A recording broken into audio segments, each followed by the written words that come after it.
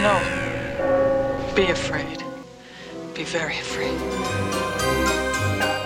You're listening to a very special, spooky episode of The Loft on Radio Free Hillsdale 101.7 FM. I am Nick Trelia. I am Khalib. And I'm Rachel Kukaji. As always, let's get started with Wacky World. Yeah, you ready, smarty mustard? Hey, look what I... All right, so Amazon removes a hugely distasteful coronavirus Halloween mask from sale. Ooh. So Amazon is removing a series of coronavirus-themed Halloween masks from its website after critics said they show a, quote, terrible lapse of judgment. A spokesperson for Amazon confirmed to The Independent that some of the latex masks were being sold for more than £100. Wow. They were listed as suitable for adults and teenagers. I have to say, for a hot second there, when you said, I was thinking, how could latex weigh 100? Nice. Rachel is the opposite of British. Liberal arts education. Yeah. So one of the listings boasted a terrible Corona design and was being sold for $14.59 with free delivery from China. That's ironic. I know, isn't it? The description said the, quote, horror mask, which was available in green and red, could be used to, quote, frighten everyone at a party.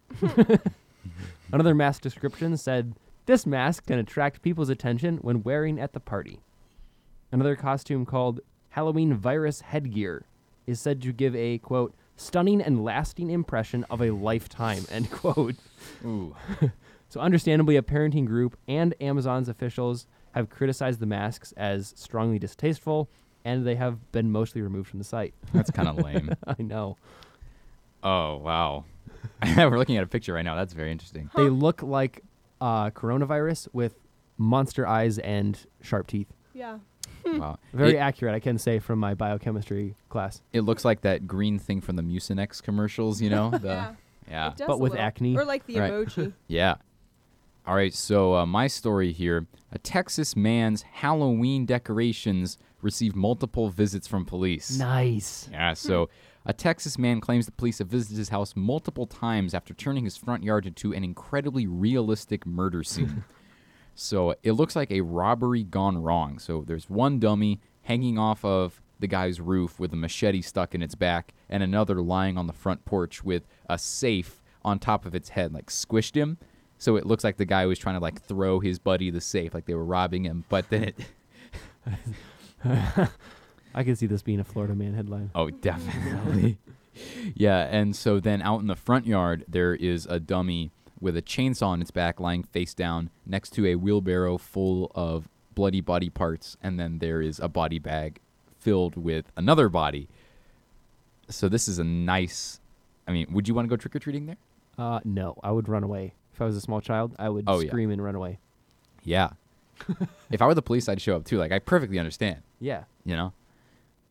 But the homeowner said, and this is true, he said he didn't want to do just a hokey display for Halloween and really wanted to go out. Go out? Yeah, go all out. All out. Okay. Yeah, you know. And so I would say short of actually killing his neighbors and staging it like that, I think he couldn't get much better. Wow. Well, it doesn't sound hokey if the police showed up and Yeah. investigated But, you know, multiple times. he would be in the hokey pokey if those bodies were real.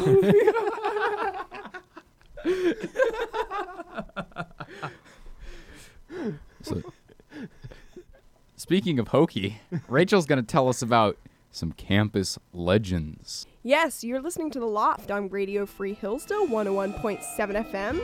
And today, instead of a wacky news story, I'm going to tell a little campus history, or legend, we'll say. So the Dow residence and the Sigma Chi fraternity house were not always under that ownership by the campus. They were once built by two sisters. They were Victorian-era homes around the 1850s, and the two sisters lived next door to each other, built similar style homes, and decided that so in the wintertime they could travel and stay warm, and also so the servants they shared could go back and forth easier, they built a tunnel going from one house to the other, or so the legend says. Well, flash forward, and the houses were owned by a fraternity and a sorority. The sorority, by means I don't know, eventually died out or got kicked off of campus. I'm not quite sure what happened Or something sinister. there. Maybe something they all sinister. disappeared. I don't know, but sometime in there, when it was either a sorority house or now a women's dormitory, which is what it is now, I live there, the tunnel between the two houses was closed up, and allegedly the reason why it was closed up was because the Sigma Chi fraternity brothers were traveling through the tunnel and making use of the Paw House basement for some of their ritual animal sacrifices. I've heard goats mentioned. And Nope. so the reason is kind of unclear, but we do know that the tunnel was sealed off because now it doesn't exist. And you can kind of see in the direction of the Sigma Chi house that there's a space where I think it's likely where it was patched up, just by way of the stone's placement. And it's still a pretty creepy basement, but no tunnel anymore. Fascinating. So what do Yes. you do in the basement now, Rachel? I don't do anything in the basement. I steer clear of it if I can. Uh-huh. Do you think Sigma Chi uses their basement for anything now?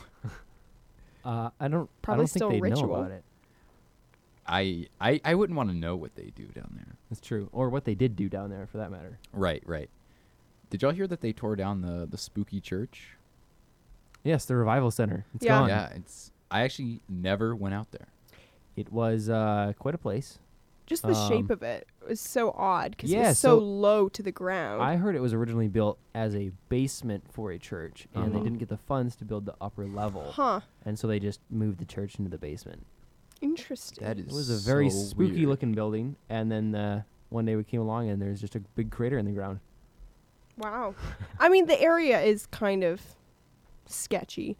I used to, when I lived here last summer, we would go on walks sometimes in the direction of the cemetery and walk around the cemetery during the daytime. Mhm. But on the way back from the cemetery, we would pass that Revival Center, and that just whole area was a little bit, let's just say, I'm a fast walker, and I could have won a competition in speed walking when I'm around that area. So speaking of spooky places and weird things going on, Caleb and I earlier today had an interview with Hillsdale College chaplain Father Adam Rick. That's right. And we were talking about exorcism. So Rachel was just too scared to be there. yeah, so it was just the two of us. Not quite. The whole interview lasted about 22 minutes, and so we're going to have a shortened, edited version for you guys on the show. But if you find it interesting, we will have the full, unedited version up on SoundCloud for you guys to hear. So let's roll it. You're listening to The Loft on Radio Free Hillsdale 101.7 FM, and we're going to be talking with Hillsdale College chaplain Father Adam Rick about the importance of exercising. Yeah, so specifically, why is cardio important? No, this is exorcism, not exercise. Oh, that makes way more sense for a Halloween episode. Yeah, exercise is not Yeah. that scary. Well, Okay. maybe. Potentially. All right, so thanks for coming out, Father Rick. It's a pleasure to be here. Thanks for having me. So let's get started. Real simple definition. What exactly is exorcism? What is an exorcism? An exorcism is a driving out of a demonic influence that has invaded someone's life and usually by definition has caused some kind of destruction in that life.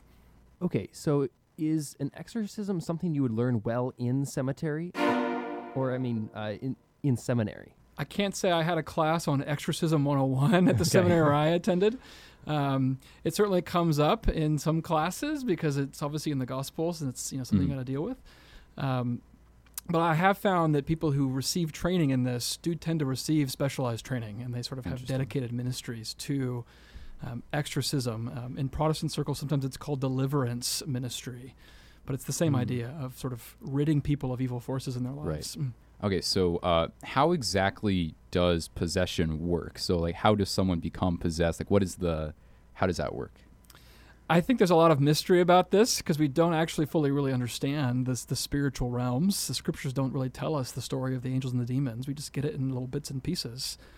But it seems to be the case that a demonic force would possess somebody. It's kind of an old word. I think modern New Testament theologians prefer the word demonize. because they don't take over your faculties, but they just fill your brain with all kinds of negative images and doubts, and they can in that way begin to sort of overwhelm your will so that you start doing things that maybe you wouldn't want to do. Sure. Okay, so then also just like thinking about a lot of movies and stuff, you often see inanimate objects being possessed by some sort of spiritual force. Is that how it really works, or is it just people? You're talking about like a poltergeist or something? Yeah, like yeah. that? Yeah. There's no real scriptural precedent for that. I suppose it's possible, but whenever we see a demonization in the New Testament, it's always the demonization of people. Just kind of real quickly, if you have any, I guess you have more insight than we do anyway, but just sort of like the nitty gritty of like how an exorcism works. Like, are there like tactics, or like how does that work? Yeah, at that point, you're getting a little bit into the differences in some traditions. A Roman Catholic exorcist might be inclined to use holy objects or relics, holy water. You'll find that practice obviously a bit more rare among sort of, say, a charismatic Protestant. Mm-hmm. But one of the things that a lot of the practices have in common, as I understand it, is the invocation of the name of Jesus. Because whenever we see demons in the New Testament, they're always afraid of him. Mm-hmm. And they're afraid of his name. One thing that I've done, I don't have a whole lot of experience exorcising individuals, but I have been called in the past by parishioners to exorcise homes. Like they feel like there might be an evil spirit. I've done that here on this campus. I've had students who live in houses off campus. Can you come like do a house blessing? So just curious, if you're comfortable sharing, what exactly was going on at these houses that they asked you to come out? Oh, sure. Yeah. I feel like there's a lot of commonalities. I've done it in New England when I was in a church there. I did it here in Hillsdale. It's often stuff that like just creaking noises in the middle of the night, footsteps down the hall when no one else is home. I have seen stories of people feeling like they're in bed at night and it gets very cold all of a sudden. So that's an example of something I talked about earlier. Right. It's often can be corroborated by like multiple roommates. If there's like multiple people living in a house, like they've had similar experiences. Sure. Sometimes I've heard of people's dreams being affected, like just they can't rest well. So it's often stories like that where like, can you come and do a home blessing? It's like, yeah, I think I'll come over and steel myself by prayer and do my best. So yeah, that's kind of what I've heard. Sure. Okay. And then after that happens, do you follow up with them and like do you hear about these kinds of things happening less often after that? I do, in fact. And so far, I've got a pretty good track record. An interesting example that just came up, if this particular student is listening, they'll immediately know who I'm talking about, but I'll be oblique about it. I had a home blessing at a house in the area a couple years ago. At the time, it was a senior. She's since graduated and moved on. But we did the whole circuit. We went in every room in the house, and we prayed for Christ's blessing, and we concluded the service with Holy Communion. And I had a student come up to me this year and say that she and her roommates are having this similar experience in their house. And she said she gave me the address, and I was like, that street sounds very familiar. So I looked it up on my phone, and it turns out it's the house next door. Oh. And it could be nothing, but the thought had occurred to me, like, maybe I was so effective and like, well, let me be careful. Christ was so effective in sort of sealing this one house with his presence that the Spirit, send us to those pigs, please. Like, there's another house I could occupy, and that's where they. I don't know if that's true or not, but I mean, it occurred to me, and that I don't think that's beyond the realm of possibility. But it sounds like another home blessing might be in order. In other words, so then I feel bad for their next door neighbors. I feel like this is maybe like a circuit, around campus. Maybe you should just go bless the whole street. Yeah, that might not be a bad idea. I hinted at it already, and I think I really want to stress this. Whenever someone comes to see me and they feel like, I think there might be evil forces, my advice to them is always like, look, what these demons really want is to distract you and to like have you fixate your attention on them. Because if you're fixated on them, you're not fixated on something else. And that's what you really ought to be doing. So the thing is like, look, if you feel like there might be something going on, like don't go to combat with the thing. It's got way more experience than you. Like, but don't be afraid of it either. Go to Jesus. He's the generalissimo par excellence. Like, go to him, invoke his presence, fixate on him, fill your life with the things of goodness and of the gospel, and ask Christ to protect you. And that's what he's in the business of doing. So don't let demons frighten you. Rather, let the Lord enlighten you, I think is sort of how I would want to conclude this conversation today. Thanks for coming out, Father Adam Rick. Yes, thanks so much. It's my pleasure. And you're listening to The Loft on Radio Free Hillsdale 101.7 FM. And since we're coming up on Halloween, we thought it would be fun to talk about some of our best and worst Halloween costumes. You want to start with me? Okay. I've got quite a lot. Oh boy. Best, I will say, last year a bunch of us did Clue characters. I think, Nick, you were Mr. Green, I right? was, yes. I was the rope. Yeah, because we had so many characters. We also had to start doing weapons as Yeah, well. I was just dressed in an all black suit and I had a rope just kind of like wound around me and no one knew who I was. Yeah. It was amazing. Well, I was Mrs. White, and Mhm. it was pretty great because I had like nothing for the costume in advance of the fact, and I went to Salvo and I found the perfect gloves. I found this perfect little lacy headband Yeah. thing. I took just a lace like tablecloth and cut it so that it was a lace apron, Mhm. and then borrowed a friend's black dress, and there we go. I went to the hardware store and bought a rope. Yeah. I remember that. Nick couldn't find. Nick, were you with us too? I was. Nick and Caleb and R.I.P. Phil. It was before the Loft, but it was the Loft people. It was, yeah. We went to the hardware store, and you guys went wandering off somewhere else, and I just followed my intuition of from 3 years of working at a grocery store and found the rope, and then I had to call them and say, it's over here. You guys are looking in the wrong direction. You know, you were almost the knife because when we went to Salvation Army, we were looking through knives and we found That's one. right. We were just going to duct tape like a steak knife to my chest. Yeah.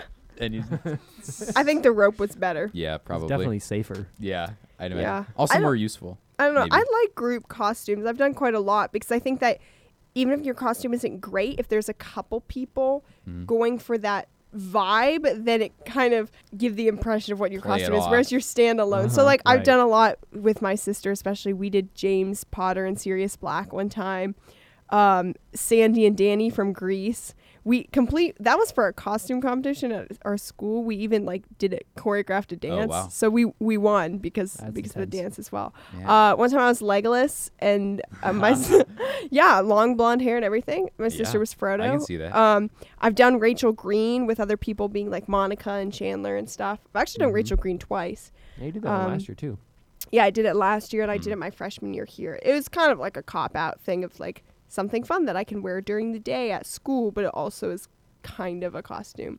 Yeah. I did the Wiggles one time with a group of friends. Okay. That was also for a school costume competition. My friend's mom, my friend and her mom, like got us colored shirts and printed the Wiggles logo onto them. Oh. And so, and even made like the red car and everything. And so I thought it was pretty great. kinda We extra. didn't, it was kind of extra. All I had to do was show up and put on a purple shirt. So, yeah. Another Harry Potter one, Luna Lovegood. That one was, I thought that was a pretty good one I've as seen well. pics. It's good. Mm-hmm. Yeah, so I would say those are some of my best Halloween costumes. What about you guys? I think the rope from Clue really was my high point. As a child, I used to dress up all the time for no apparent reason. Oh yeah, me And, too. Some of my worst ones was a Spider-Man costume I made out of an old red raincoat, and Nice. I super glued a bunch of strings to it to make the webbing. It was so bad. So I also did Mr. Incredible as a child, and it was basically just me in like a red shirt and red pants. What's and your obsession with red? I don't know. I just taped like a big old Incredible logo to my chest. Yeah. I made it out of construction paper. That part was pretty good. The bad part was that, you know how he's got kind of like the superhero briefs on outside? Oh, no. The little black briefs? Oh. I didn't have black briefs. I had plaid, black and gray boxers. Yikes. So I thought it was a great idea to whip those babies on outside Oh. and run around my yard. Oh, That's boy. literally what I did. I would sing the song as I ran around and jumped off rocks.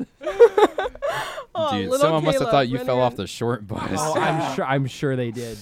Oh my. They were like, that kid is homeschooled for a reason. Yeah, homeschooling, man. There's plenty of time to dress up. So I also dressed up occasionally too. I didn't actually dress up as much as you guys, I guess.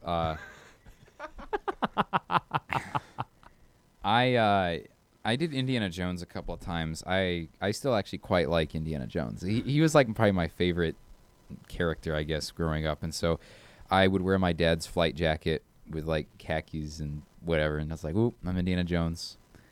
Dude, I did it. I did that too. I feel like every young boy at some point goes through Indiana Jones phase. Yeah. I actually had like a real bullwhip that I would Yeah, so did I. Wow. whip around dangerously Mhm. fast in my living room when my Yeah. parents weren't looking. Doing Indiana Jones is about as classic as like doing Star Wars. I actually took out a ceiling fan with with our bullwhip. Not even kidding. Yikes. Yeah. Nice. Yeah. In addition to props. Indiana Jones, one time in 3rd grade, I was in the. Are you ready for this? The gifted program. Oh my. And we- for smart kids? That's what they told me. Ostensibly smart kids? Yeah. Okay. So we had like a Greek mythology day or something, and we had to do like a costume. And I think I was Jason of the Argonauts, I think. And Nice. my dad and I made a paper mache, like fairly accurate, like Spartan helmet with like the Greek armor and everything. I still have it. It's super cool. And it has like, like the abs and everything on it. Like, it's it's like paper mache. We bronzed it and everything. It's so cool. Nice. You know, whenever I think of Halloween costumes as a kid, I think of this book we had that was Elmo, and his mom made him wear a sweater during the, and he was a ghost, and his mom made him, his mom made him wear a sweater, and he.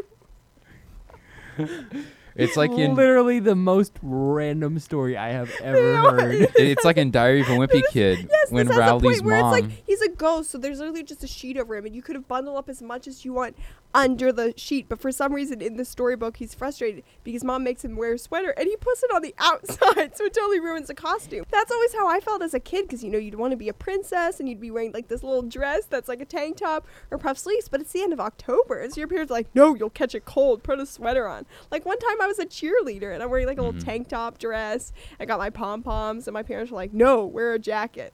That was This always is why I just- that was always the saga of Halloween as a kid, is that great costumes being ruined by practicality. That's why I just whipped out my Mr. Incredible in the middle of summer. And you've been listening to The Loft on Radio Free Hillsdale 101.7 FM. A very special spooky Halloween episode. Thanks for listening.